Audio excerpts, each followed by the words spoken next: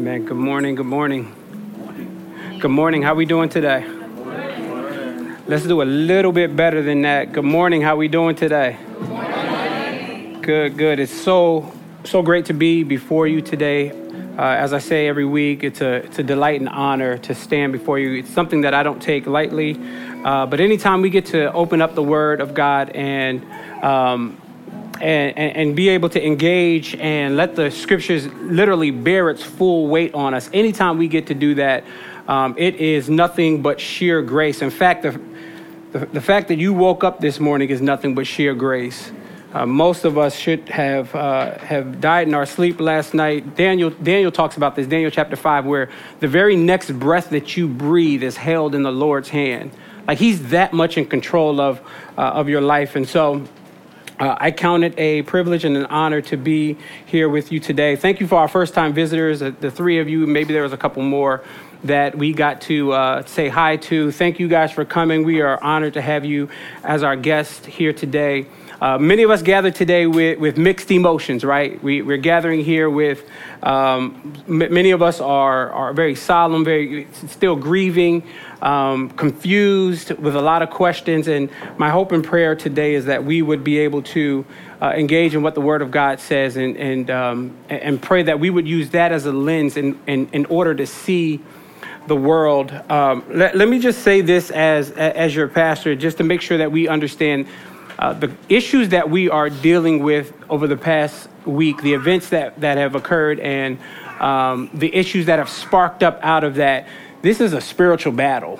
Like, let's understand that Ephesians chapter 6 talks about this. We don't wrestle against flesh and blood, but we wrestle against spiritual forces, evil in heavenly places. And so if you merely walk away and look at 2 young black men being shot, 5 cops being shot in Dallas, if you literally walk away from that and think, man, this can be solved with laws, with more guns, with anything of that nature, what you'll walk away doing is having hatred in your heart. Instead of the only 2 things we really can do is pray and submit our lives to the cross of Jesus Christ. And so my goal and hope today is to enter into what the Scriptures say. Now, we are going through a series on prayer. I hate that we are in the second week of the series and I've already had to detour, but this week was such a traumatic week for many of us. I have gotten many phone calls, many text messages, many emails with just confusion, questions. And so I'd like to dig into what the Scripture says in terms of racial tension and see where we can go from there. Afterwards, I would like to make this announcement as well. Immediately following service, let me not say immediately, 10, 15 minutes after service, if everyone could head to the room next door, we will have an informal dialogue just about questions and ways we can be agents of change here in our community or whatever community it is that you live in Brooklyn, Queens, wherever you live. Ways you can be agents of change. And some of you may have questions. Let's ask those questions there. But on top of that, listen, all of you have a voice, and it's a very important part of our conversation.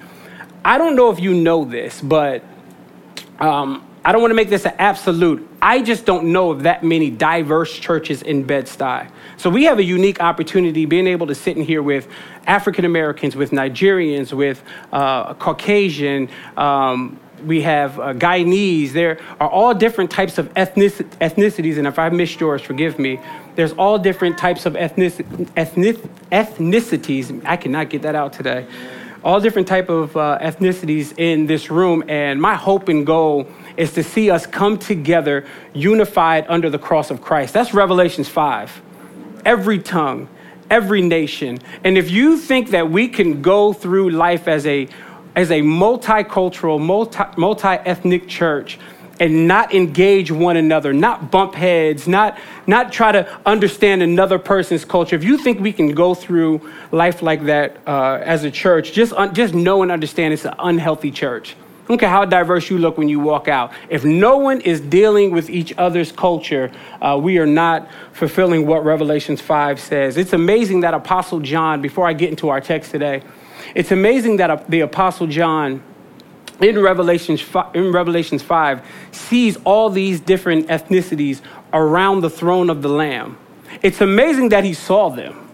Like he wasn't colorblind. Like I need you to see my culture. I need to see yours, and we need to engage. That brings mess, and we'll talk about that in the scriptures. Here's what I didn't want to do. I don't want to rush past the need to pray, right? Because Colossians 4:2, Paul talks about it. Continue steadfastly in prayer. That's a scripture that I've quoted here many, many times. What I didn't want to do is run through normal service and not stop and pray. But I'd like to push the pause button today and literally stop in the middle of service and have some popcorn prayer. What is popcorn prayer? I just want a couple people to just pop up, 3, 4, maybe 5 people to just pop up, not stand up, but just vocally pop up and just start to pray. And here's what I want to make sure we're praying about. We should be praying about the racial tension in our country. We should be praying about the families of the victims that were shot, both the 2 African-American men and the 5 cops that were killed. More cops were shot. At least 12 cops were shot. We don't even know the extent of their injuries. Let's be praying for that kind of stuff. Praying for our community. We are in a gentrified Bed-Stuy, but at the same time, a hub for African-Americans. We need to be praying for NYPD in this community and our engagement for them. So what I really want to do is just allow a few people to just stop and pray. Is that okay? Can we do that? Like, we are the church. We should be praying for this stuff. So if somebody could just pop up and pray, and then let's not have dead moments, right? Those awkward, silent moments like who's about to pray. No, let's jump in and do some prayers. And nothing long, but I'd like to start this off. Daryl, if you could just spark us off and just pray, man. And somebody, right when Daryl finishes, someone jump right in and pray. Father, this morning we are we're reminded once again of how fickle life is, how fleeting life is, how your word tells us that it is like a vapor. And I'm talking all of our lives. At best, we'll get 75, 80, 85 years in, but in the span of eternity, that is such a short time. And I pray, Lord, that our time here on earth would not be one where we're silent against injustice, where we turn a blinded eye to it, but it is one that the church would be actively involved in, not just the church corporately, but individually the church. The people of God, the people that have professed faith in you, that we would be agents of change in our city. Father, I do want to pray for the families of the victims. Many lives have been lost this week over nonsense, Lord. And I pray, Lord, that we would see your hand do something amazing through this week's tragedies. Let these lives not be lost in vain, but I pray that it would bring about a change. And I'm not talking a change with laws. I'm not talking about a change that Congress can bring about. I'm talking about a change that is central through the church, where Jesus Christ reigns and rules. Would that bring about a change in all of our communities? Pray for our churches. I don't pray for just our church. I pray for all of our churches across this country, white, black, Asian, Korean, whatever it is. I pray that you would unify us in such a way that the world would say that's what it's supposed to be like. Would you do that for your glory and for your honor? It's in Christ's name we give glory. Amen. Amen. I am deeply distressed this week, at best. Felt some moments of depression, some moments of hurt, some moments of anger.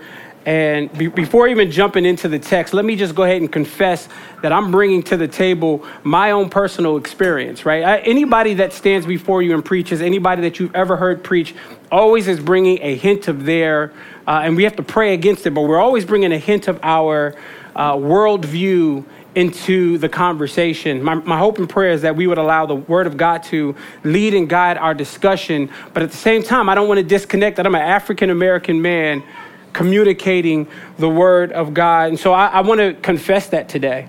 As an African-American man, I want to preach the Word, but also bring in my experience. Let me explain that. I don't want you to walk away and say, man, his experience is what was life-changing. No, the Word of God, the gospel message of Jesus Christ is, but that doesn't disconnect that I'm an African-American man, right? In America. So let me give you just a little bit of my personal experience as being an African-American man in this country. I was exposed to the ugliness of, can I get a little bit more, guys? Sorry. I was exposed to the ugliness of racism at a very young age. I'm talking 8 years old. I was exposed playing in North Carolina, playing Pop Warner football for the Camp Lejeune Devil Pups. Playing football at 8 years old, go up to the referee, an older white man, talk to him and say, hey, number 57's holding my jersey. Can you watch him? To where he pulls my face mask, gently pulls my face mask, whispers into my ear, get away from me, nigger. I'm talking 8 years old. I'm not like, this isn't an adult. I don't even know about racism. So in that moment, right, I feel there's no anger. I don't know to be angry. What I feel is fear. Never told my parents. Walked away, never told them because I was afraid that I did something wrong just for being black. Where a man of what I would consider authority figure, right, a referee, someone who I think is supposed to be protecting children, I'm exposed to just the ugliness of racism. Maybe it wasn't that. Maybe it was the numerous times I was pulled over. I've lost count at this point of how many times I was pulled over and told that I fit the description of one. This is the best one. I fit the description of someone who robbed a bank earlier, to where I was literally pulled out of the car, searched the car. I was in my mother's car, going through her medication, asking me if I was doing drugs, and then at the end of it, didn't find anything, and then say, have a nice day. No, I'm sorry. No, I can't believe that I pulled you over and there was nothing wrong. Just have a nice day. Maybe it wasn't that. Maybe it was the time that my wife and I hired a Caucasian young girl. We went through a reputable website where we would hire people to watch our kids after school until we got home from work. Hired a young Caucasian girl who was great, didn't have any issues with her besides scheduling. And so we had to sit her down and tell her we had to let her go because her schedule didn't match up with our schedule. In the midst of that conversation, she gets angry, gets in the car, rolls down the window with my two kids listening, rolls down the window and says, niggers, in front of my house with the two boys sitting right there. Maybe it wasn't that. Maybe it was the time I went to the doctor's office where my wife worked, clinic that she used to work at in Philadelphia, walk into the doctor's office with a sore throat, just want to be examined, just want to make sure everything's going okay. Doctor walks in, starts to ask me a list of questions, which were crazy questions about my sexuality, and it was clear that everything I said to him, he didn't believe. So, are you sexually active? Yeah, I'm sexually active. I have a wife. Is your wife a man or a woman? What do you mean? Then he starts to ask me these more random questions, and every response I gave him, there wasn't even a hint that he believed me. 2 hours later, he finds out that Ty's my wife, calls me on the phone. Now, when the doctor calls you on the phone, like you expect a call from the office, you expect a call from the administrator or the secretary, get a call back from the doctor himself to where he says to me, man, Christian doctor, by the way, where he says to me, man, I have to apologize and repent to you because I racially profiled you. You walked in and I had a set of assumptions before you even opened your mouth. Over and over and over again. So this racism, racial tension has become norm for me. Right? It's become normal. It's become a normal part of my life. Maybe it's in the church planting world. Plant a church here, right? Go to different churches to talk about support, cast vision. Went to one church. I won't name the church that I went to. Went to one church and walked in the room. They had like a Bible study before. I met with the elders. Sat in a room of 60, maybe 50, 60, all white people. I'm the only African-American sitting in the room to where the guy that's teaching begins to teach on racism and white privilege. And he did a phenomenal job teaching this. He begins to teach on it. And at the end of it, with high emotions in the room, after teaching, an older white guy comes up to me while I'm talking to the pastor of the church, wraps his arms around me, looks at the pastor and says, in a country voice, I guess I got to be nice to this black fella, huh? So I basically cannot play football, drive a car, hire a babysitter, go to the doctor's office, or plant a church without being reminded of racism. It's over, it's everywhere. And so I expect that from non-believers, but I don't expect it from the church. One of the most hurtful things I've seen this week was not the fact that 2 African-American men were unjustly killed. That wasn't the hardest part for me. It's not the fact that 5 cops were shot and killed. That's not the hardest part for me. That's painful. The hardest part for me was getting on social media, looking at the comments. That was difficult for me. I deeply, deeply, deeply, deeply struggled, not with people that I don't know, but Christians that name the name of Jesus Christ that clearly just don't understand, don't get it, don't want to engage in conversation to where it's uncomfortable. And instead of engaging in the conversation to where it's uncomfortable, we'd rather go on social media and say dumb stuff like, let me wait to see all the videos come out. How about you just be empathetic and mourn with me? Like, we are deeply hurting. Let's just join in and do what the scriptures tell us. Rejoice with those that rejoice. But then there's a time of mourning. Mourn with those that mourn. Now, what I don't want this sermon or my conversation or my confession of my experiences to be is a bash on any other ethnicity or any other culture. That's not what this is. Because at the end of the day, the church has to be unified on this. Let me tell you what's happening. When the world looks at the comments and sees the church can't get it together, they're like, how are you expecting us to get it together? And y'all can't even get y'all issues together. Historically, the church has been divided for many, many years. And my hope and prayer is that issues like this don't, as they're doing now, expose the immaturity of the church, but show that the church has come a long way. Unfortunately, every time racial issues like this come up, it does expose immaturity within the church. If you could turn to Ephesians chapter 2. And you guys were like, get to the word. Ephesians chapter 2 is where we're going to spend our time today. Let me just, on a positive note, announce that Rodney and Yolanda had the baby. So we're grateful for them. Got to make sure we're praying. Amen. Man, got to make sure we're praying for them. Ephesians chapter 2, you got it? If you got it, can you say amen? Amen. All right, Ephesians chapter 2. You know how we'll do. I'll read it, I'll announce my theme, and then we'll pray, and then we'll dig into what the word of God has to say. Verse number 11. Therefore, remember that at one time you Gentiles in the flesh, called the uncircumcision, by what is called the circumcision, which is made in the flesh by hands. Remember that you were at that time separated from Christ, alienated from the commonwealth of Israel, strangers to the covenants of promise, having no hope and without God in the world.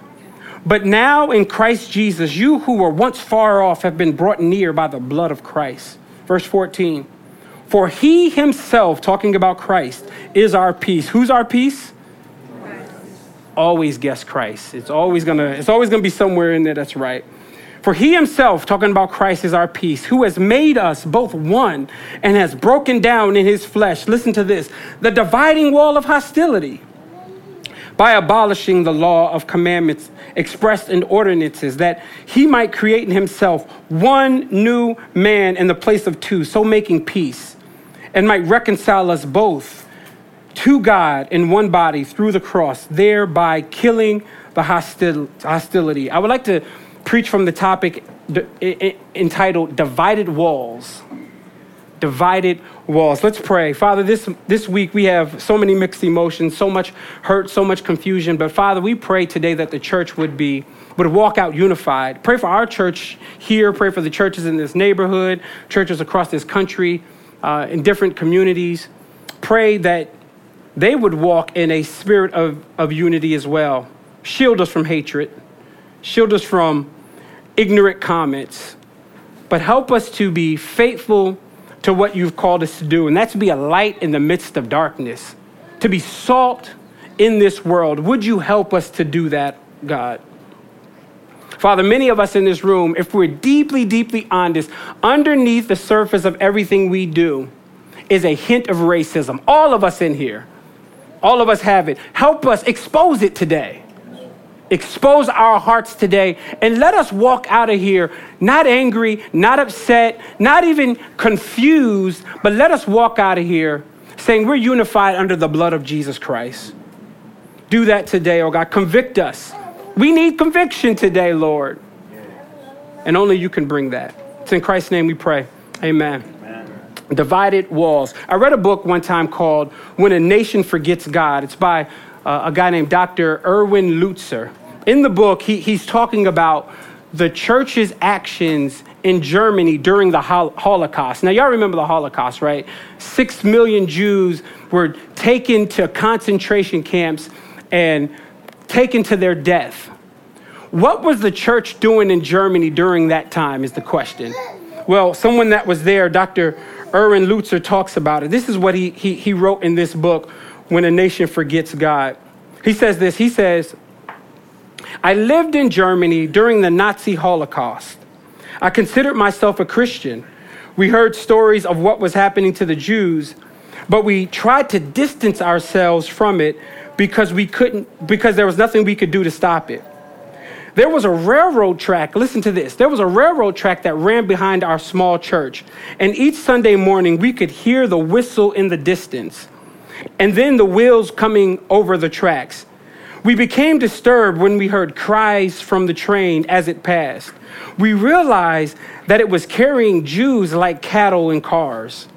Week after week, the whistles would blow. We dreaded to hear the sound of those whistles because we knew that we would hear the cries of the Jews en route to their death camp. Their screams tormented us. We knew the time the train was coming, and when we heard the whistle blowing, listen to what the church did. We began to sing hymns. By the time the train came past our church, we were singing at the top of our voices. If we heard screams, we sang more loudly. And soon we heard them no more. I still hear the train whistling, and in my sleep, I still hear the train whistling in my sleep.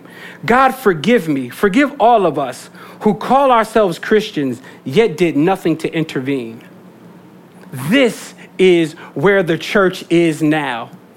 My fear is we're looking at social media, we're looking on the news, we're looking at Fox, we're looking at CNN, we're seeing the issues that are plaguing African-American communities, we're seeing the issues of cops getting shot, and what are we doing? Be reminded, 2 cops got shot here in Bed-Stuy not too long ago.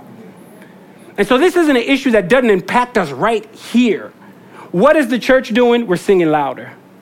We're singing hymns. The train tracks are running behind us. We're listening to the screams and the cries of people that are going to their death camps, and we're singing.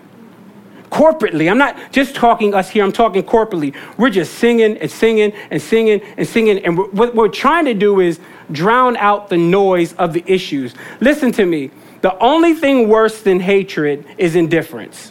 If we just sit back and just say, man, whatever. We just come together, we worship, we sing, and we go out of here. One of the most beautiful things I saw this morning was watching Jordan with his CCM feel with a gospel singer, Felicia singing with her gospel tone. One of the most beautiful pictures. But if that's it, what are we doing? Yeah. We have to walk out of here and be unified. If our church looks like this, your dinner table should look like this. If our church is diverse, who's in your life should be diverse. And so the issues that are plaguing our country and our communities has really exposed the unhealthiness and the immaturity of the church. Let's not, listen to me, Epiphany, let's not sing louder and ignore what is going on. Paul says in Romans 1:16, for I am not ashamed of the gospel, for it is the power of God to salvation for all that believe. Then he says something so important. If we miss the next part, we'll miss the whole part of what we're talking about in this text. He says, I'm not ashamed of the gospel, for it's the power of God for salvation for all that believe. First the Jew, not only. First the Jew, then the Greek. And so he shows us that Jews, Greeks, Gentiles, whatever you want to call them, Jews and Gentiles are both receiving the gospel and coming into community. Now, you think we got issues. You think we can't get our racial tension together. Look at Jews and Gentiles. I would almost say they're like oil and vinegar. They're not even that because they're not even in the same bottle. They're like completely separate. Jews and Gentiles did not mix. But Paul says in Romans 1:16, my gospel isn't just for Jews. This gospel of Jesus Christ is for Jews and it's for Gentiles. When I was in Cairn University, which is where I got my Bible degree, I was in Cairn University and they taught us about Paul's missionary journeys. I'm going somewhere. I'm still in the text. In the text, he's talking about the relationship between Jews and Gentiles. When I was at Cairn University, they taught us about Paul's missionary journeys. And in Paul's missionary journeys, he would go to different places and plant churches. I was always amazed at the 2 things he would do when he entered a city. When he would enter the city, the first thing he would do is say, where's the synagogue? I need to preach the gospel message to my Jewish brothers. The second thing he would do is say, where are the Gentiles hanging out? Okay, let's get some Bible on this. Acts chapter 17, don't turn there unless you want to. Acts chapter 17, Paul walks in to Thessalonica, walks into it and says, where's the synagogue? The Bible said he reasoned at the synagogue for days. Who was at the synagogue? The Jews. Reasoned with the Jews for days. If you keep going in that chapter, you'll see he then leaves the synagogue and goes to the Areopagus, where the Greek philosophers were. Why did he go there? Because he wanted to preach the gospel to non-Jews. And so over and over again, Acts 19, see the same thing. Paul walks into Ephesus.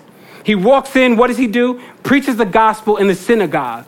The Bible says that they examine the scriptures. He preaches the gospel to Jewish people in the synagogue, then goes on a little bit later.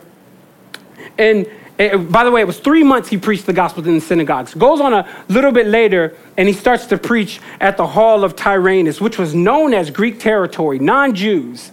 He goes and preaches the gospel there. And then verse number 10 of Acts 19 says, this continued for 2 years, so that all the residents of Asia heard the word of the Lord, both Jews and Greeks. So it's clear to us in Scripture that Paul preached the gospel to different ethnicities, and seeing them come together. Paul now has a problem in our text.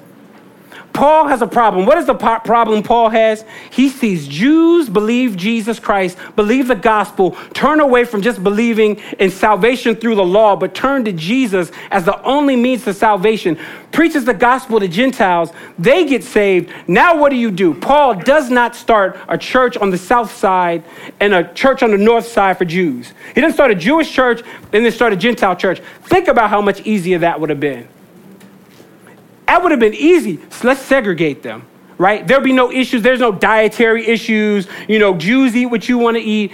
Gentiles eat what you want to eat. As long as we're both worshiping Jesus. Paul doesn't do that. He plants a church and says, y'all get together. He plants a church and says, you guys get together. Now, Gentiles and Jews, as I said, they had no mixing. Jews literally thought that Gentiles were the fuel that fired heaven. They thought that, I don't know if you guys know this, it was unlawful for a Jewish person to assist a Gentile woman in birth because their fear was that they were bringing another heathen into the world. So that's how, this is how disconnected they were. They just didn't even want to mix with Gentiles. Jews thought that Gentiles were dogs. They weren't even human beings. They were dogs. But Paul says, hey, the gospel has impacted both of y'all. What do I want y'all to do? I want you guys to get together. Paul shows us here that the dividing wall that's talked about in this text between Jews and Gentiles has been crushed in the cross. The cross has literally acted as a sledgehammer against dividing walls. But the church has been so good at doing what? Rebuilding those walls. We've been so great at that. Let's look at verse number 11 through 13 real quick. Therefore, remember that at one time, you Gentiles, talking to the Gentiles, in the flesh, called the uncircumcision by what is called the circumcision, which is made in the flesh by hands. Remember that you were at one time separated from Christ, alienated from the commonwealth of Israel, strangers to the covenants and promise, having no hope and without God in the world. But now in Christ Jesus, you who were once far off have been brought near by the blood of Christ. Paul now says, Gentiles, I know that the Jews have been God's covenant people, but now Gentiles, you're being adopted in. You're being grafted in. I'm now reconciling you together. I don't know if you guys know this, but in certain states, adoption laws, as it relates to inheritance after the parents have died, if you were adopted into the family, if there was 3 biological kids and 1 adopted son, in some states here in America, you can amend and change your will to take out your biological kids, but you can't take out the adopted kid. So they're secure. What Paul is saying to the Gentiles, you were far off from Jesus. You had no hope, but the gospel has brought you near. One of the things I love about our passage, at least 11 through 22 of this verse, and we're not going to go through all of them.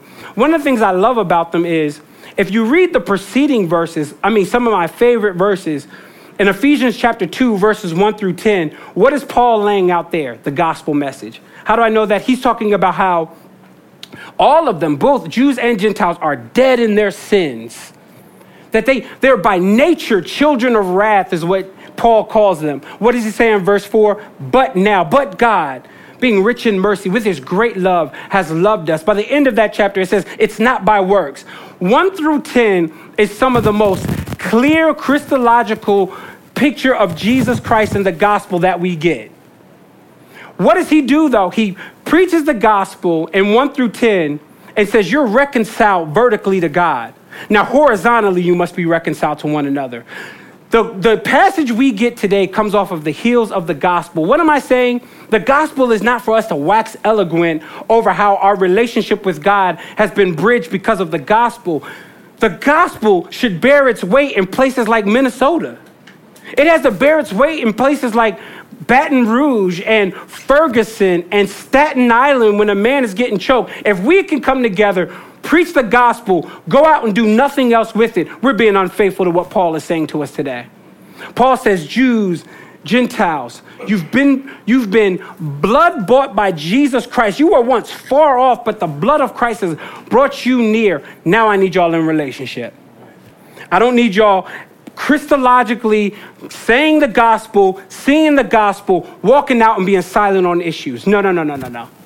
This thing has to come together. Some of the easiest ways that this thing should come together is how you interact with one another, right? How different ethnicities act. Acts 15, we see how Paul is talking about dietary restrictions between Jews and Gentiles, right? Jews didn't eat any types of meat, but what did Gentiles? Man, Gentiles would have a slab of ribs in a second. But here's the problem. They're both now at the dinner table. So if I'm at the dinner table eating my ribs, you're at the dinner table and you're abstaining from that, we have issues. So Paul is saying, no, you guys can't have issues. Do you know that the only place in the ancient world where they got to see Jews and Gentiles actually interact in a meaningful way was in the church? They didn't have any framework for it outside of the church. But they get to look inside the church at Ephesus and see Jews and Gentiles not just together, but genuinely enjoying one another. Right? I told you about Revelations 5, every tongue, every tribe. This is not colorblind. I'm coming to the table with my own culture. I need you to enter in. You're coming to the table with your culture. I need to enter in. That's how the church is supposed to work. We're not supposed to be blind to like colorblind. No, we have different upbringings. Now, the church in the 21st century the diverse church isn't some phenomenon. This was the norm in the text. Like if Paul came right now, I don't believe in reincarnation, but if Paul was reincarnated, walked into our churches today and saw an African-American church, saw an Asian church, saw an Anglo church, mine would be blown. He'd be confused. Why? Because he's right in here. Listen, bring that together. Why are we separated? Why have we rebuilt what Christ has torn down? Over and over again through church history, we see that. Now, let me say this. It's not easy. I don't want to preach this like, man, just get together, have people around your dinner table that don't look like you. I want you to do that, but know that it brings mess. Right? It takes hard conversations. It takes a conversation of, how do you see that video? What do you see when you see that? And listening to one another, being angry but sin not. Being angry with one another, saying, man, I'm really hurt by how you feel, but wrestling well together. Paul does this with Peter, right? In Galatians chapter 2, Paul sees Peter being hypocritical. Peter's preaching the gospel. Jews and Gentiles are being saved. More Jews come. After Peter has been interacting with the Gentiles, more Jews come in Galatians 3. And what does Peter do? He pulls away. Paul sees him and calls him out on his hypocrisy. And in the midst of calling him out, Paul doesn't see this as a social issue. He doesn't see it as a political issue. Paul sees the issue of what Peter is doing and says, when I noticed that they were out of step with the gospel, what am I saying? Us not being able to racially reconcile is a gospel issue. It's not a social issue only. It's not a political issue only. Don't expect Congress to fix what's going on, where only the gospel can fix that. Only the gospel can bridge us together. I say it every week. Sometimes I'm walking down the street with Brian and he has his hair flowing. You know, when Brian walks and the wind is blowing, it's like a flow that he has with the hair, especially if he has it out. Like, me and Brian would have nothing in common outside of the gospel. We'd have probably walk right by each other. Like, Brian has his sleeve, right, his tattoos. I don't have a sleeve. So me and Brian probably wouldn't be in a relationship. But through the gospel, him and I are able to wrestle together. He's able to text me and be like, man, what's going on? What are you thinking? This is what I'm thinking. We're able to have deep, meaningful conversations because the gospel brings us together.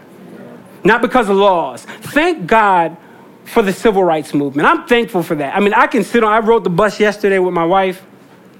I got to choose any seat I wanted to sit on. Civil rights movement. Laws changed. I get to drink from any water fountain. I hate the water fountain, so I don't drink from it. But if I wanted to, I get to drink from any water fountain I want to. I get to go to any school I want to. It's illegal to segregate me based on the color of my skin. Thank God for the civil rights movement. What the civil rights movement did was change laws. Here's where it was weak. It didn't change hearts. The gospel. This is why we preach it every week. The gospel is the only thing that can change hearts. The message of Christ is the only thing that brings us together. And so Paul sees Peter acting hypocritical with someone that doesn't look like him, eat like him, vote like him, and says, you're out of step with the gospel. When I saw that they were out of step with the truth of what Jesus Christ came to do, this is not just a social issue, it's a gospel issue. If we embrace segregation, we're against the gospel. I'm going to go a step further. If we're silent on issues, we're against the gospel. Like, Paul didn't see what was going on, didn't say nothing to Peter. He saw it and he addressed it. What we do is we see it and we say, I'm not saying nothing. Partly because we don't know what to say. Or we speak out of anger. I was talking with one of the members about that earlier today, how we speak out of anger instead of speaking out of the truth of what the gospel is. Look at verse number 14, which has really captured my thinking all week. I thank God for verse number 14 because if verse number 14 wasn't here, if I'm honest with you guys, I would have been the dude tweeting some reckless stuff. I would have been that dude. Verse number 14 says this. I had to be reminded. For he himself is our peace, who has made us both one and has broken down in his flesh. Here it is, the dividing wall of hostility. The dividing wall of hostility has been broken down. The interesting thing about the dividing wall is if you looked at the temple during this time that Paul wrote this, the original temple was divided up into 4 courts, right? It was a wall that divided each court. The farthest section, court, if you will, was called the court of the Gentiles. The next one was the court of the women. The next one was the court of Israel. Then the next one was the court of priests. Farthest one. So we could come to the temple as Gentiles, but we couldn't worship with the Jews. So we'd have to be in the outer court. But what is Paul telling us in this text? That wall, that partition that stopped us from worshiping together has been crushed, has been divided. But historically, what have we done? We took the hammer and the nails out and started rebuilding the wall. Over and over again, we see this. In the 1870s, they actually found this dividing wall in Herod's temple. And on the dividing wall, there was an inscription that said, proceed no further upon fear of death. In other words, Gentiles could not, if they walked past that wall, they literally could die. Rome, the Jews purchased the right from Rome to kill any Gentile that walked past that wall. This is why Paul was in jail the last time. The very last time Paul's in jail, it's because they made up this thing that he brought Gentiles into the temple. It was that serious. Riots broke out for stuff like this. And so there was a dividing wall. But in our text today, Paul says that wall has been destroyed. Historically, what have you done, though? You started to rebuild this wall over and over again. In Philadelphia, there's a man by the name of Richard Allen. I don't know if you know Richard Allen. He is the founder of the African American Methodist Episcopal Church, the AME Church. He's the founder of it in the 1700s. In the 1700s, he walks into a Methodist church that's segregated. Now, African Americans could go into the Methodist church, but there was a whites-only section of the church. You couldn't go to that section. Does that sound familiar to our text, the dividing wall? And so Richard Allen walks into the whites-only section. True story, 1700s, 1780s, somewhere around there.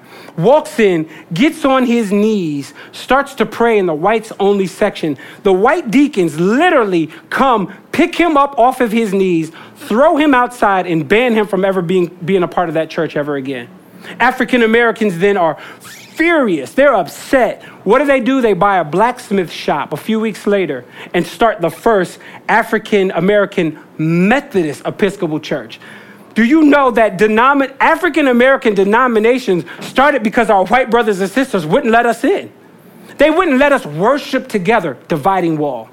Same thing with Pentecostalism. Most of the major African American denominations were started because we couldn't worship together with our white brothers and sisters.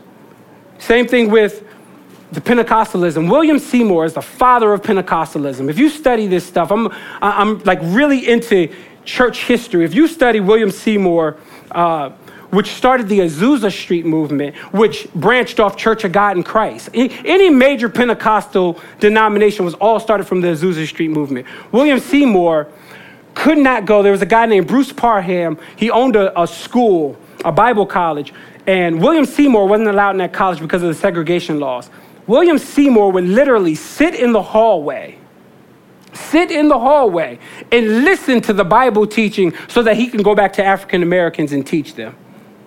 So do you see the dividing wall over and over and over again, where Paul is saying that wall has been destroyed?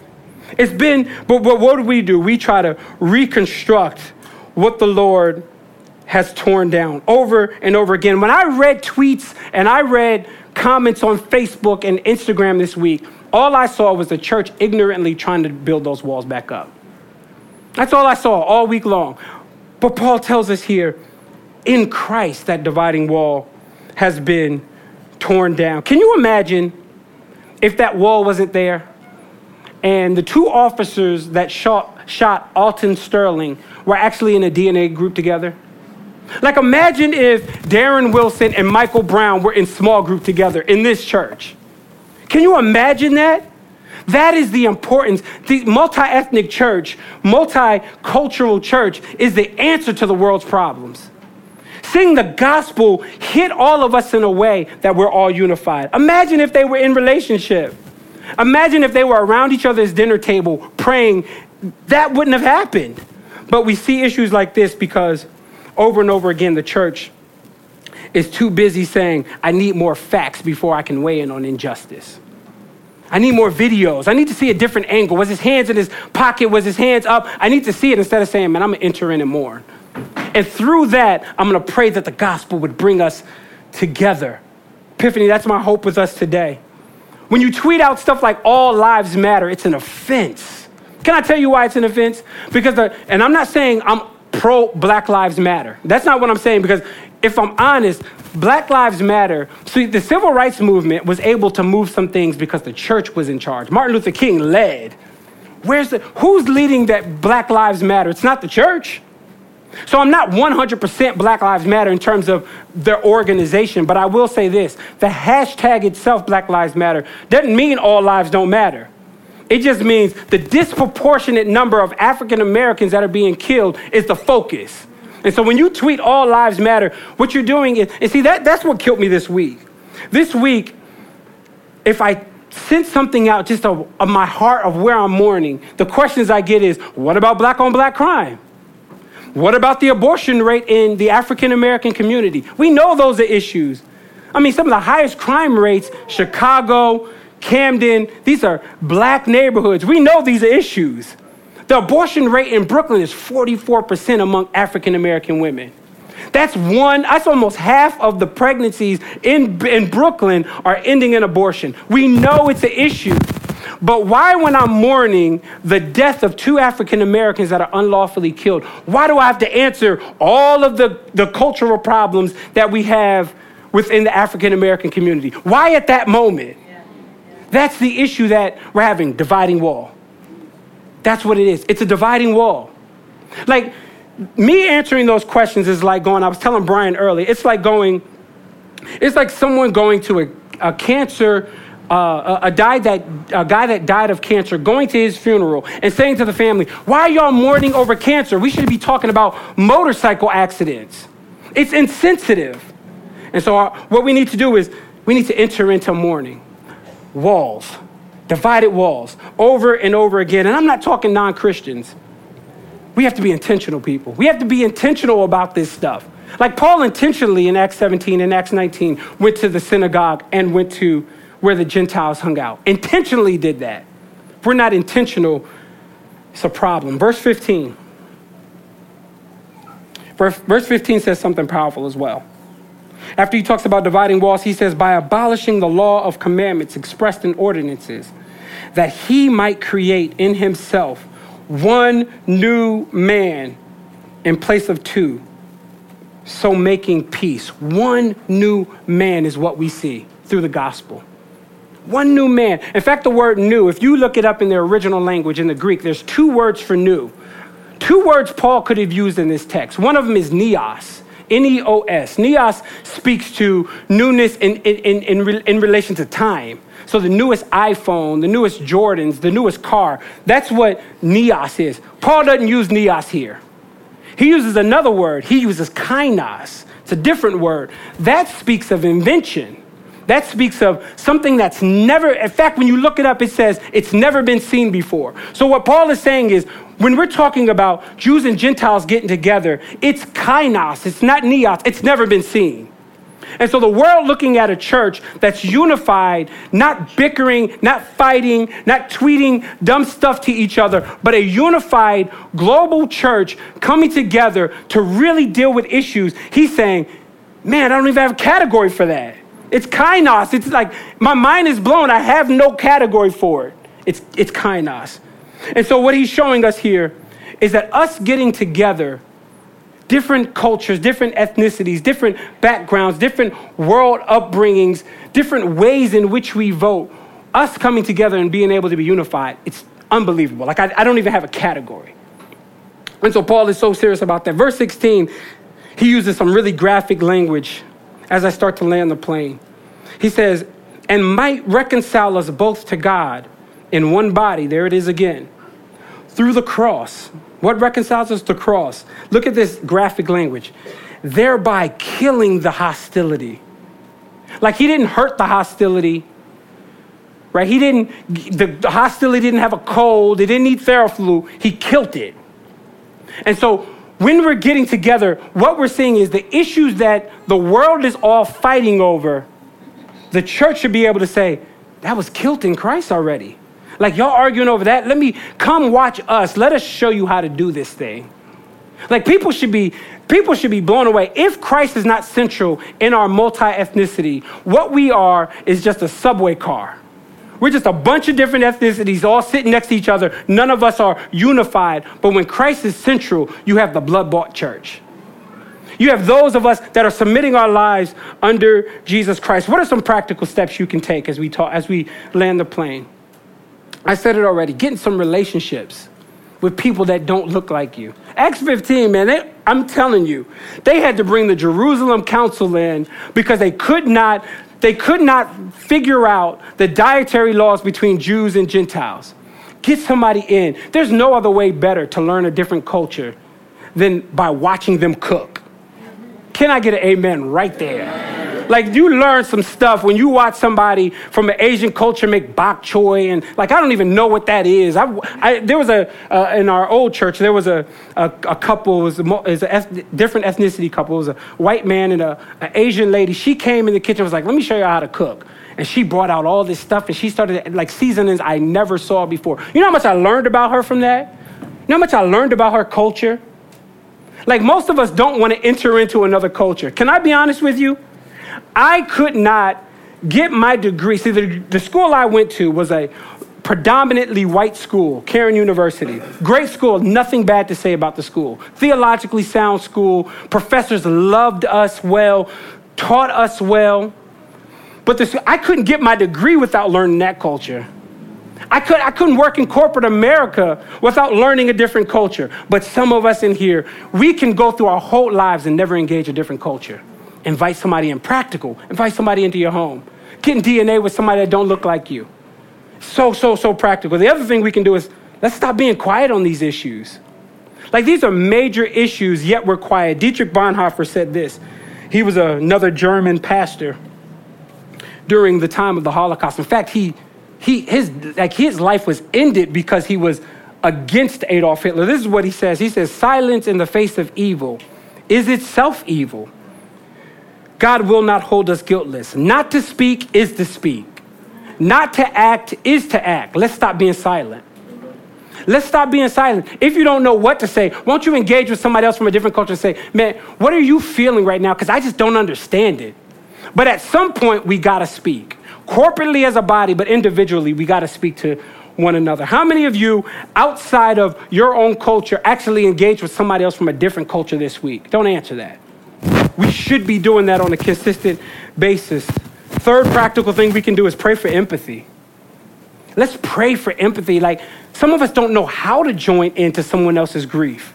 Let's pray for that. Let me put myself in your shoes. Like, historically, we've been quiet. Like, African Americans were drug out to the street and hosed down in front of churches, and we're singing louder.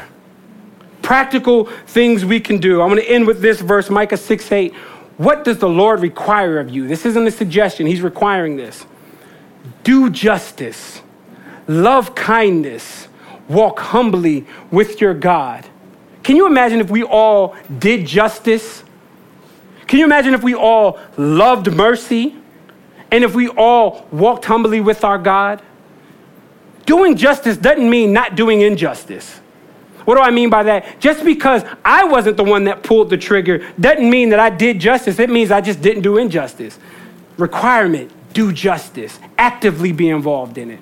Every single one of us. Let's pray. Father, this morning we are confessing our need for you in terms of racial reconciliation. Father, we're broken today. We're broken as a nation. We're broken as a church. We're divided as a church. We're divided as a nation. But Father, what we need most of all is the cross to impact us in such a way that we'll genuinely want to enter into someone else's culture, enter into someone else's grief, enter into someone else's pain. Father, forgive us. Forgive us as a church. Forgive us as individuals for seeing the cultural, racial tension and saying nothing. Forgive us for jumping too quickly to conclusions without entering in with someone else. Father, would you help us to build relationships within this church? Help us to build relationships within our community so that we can fight against the injustice. Father, our home is not here. But while we're here, the gospel is not some foreign, I can't wait to get to heaven and I'm not going to do anything here. But the gospel deeply impacts what we do here. 1 Thessalonians 4. Would you help us today to walk out of this room and not be the same? Those of us who have confessed our faith in you, help the gospel really genuinely impact how we engage with one another and how we engage with these issues. Forgive us, Lord. Lord, some of us need to do business today. We need to do business with you. We need to come and repent to you and repent to one another. We've been judgmental. We've been the doctor when I walked in the doctor's office with a set of assumptions in our mind. Father, we are living in this neighborhood, a gentrifying neighborhood that is rapidly changing. At a hub for African Americans, so much tension can happen right here on Nostrand Avenue. What are we doing to engage it?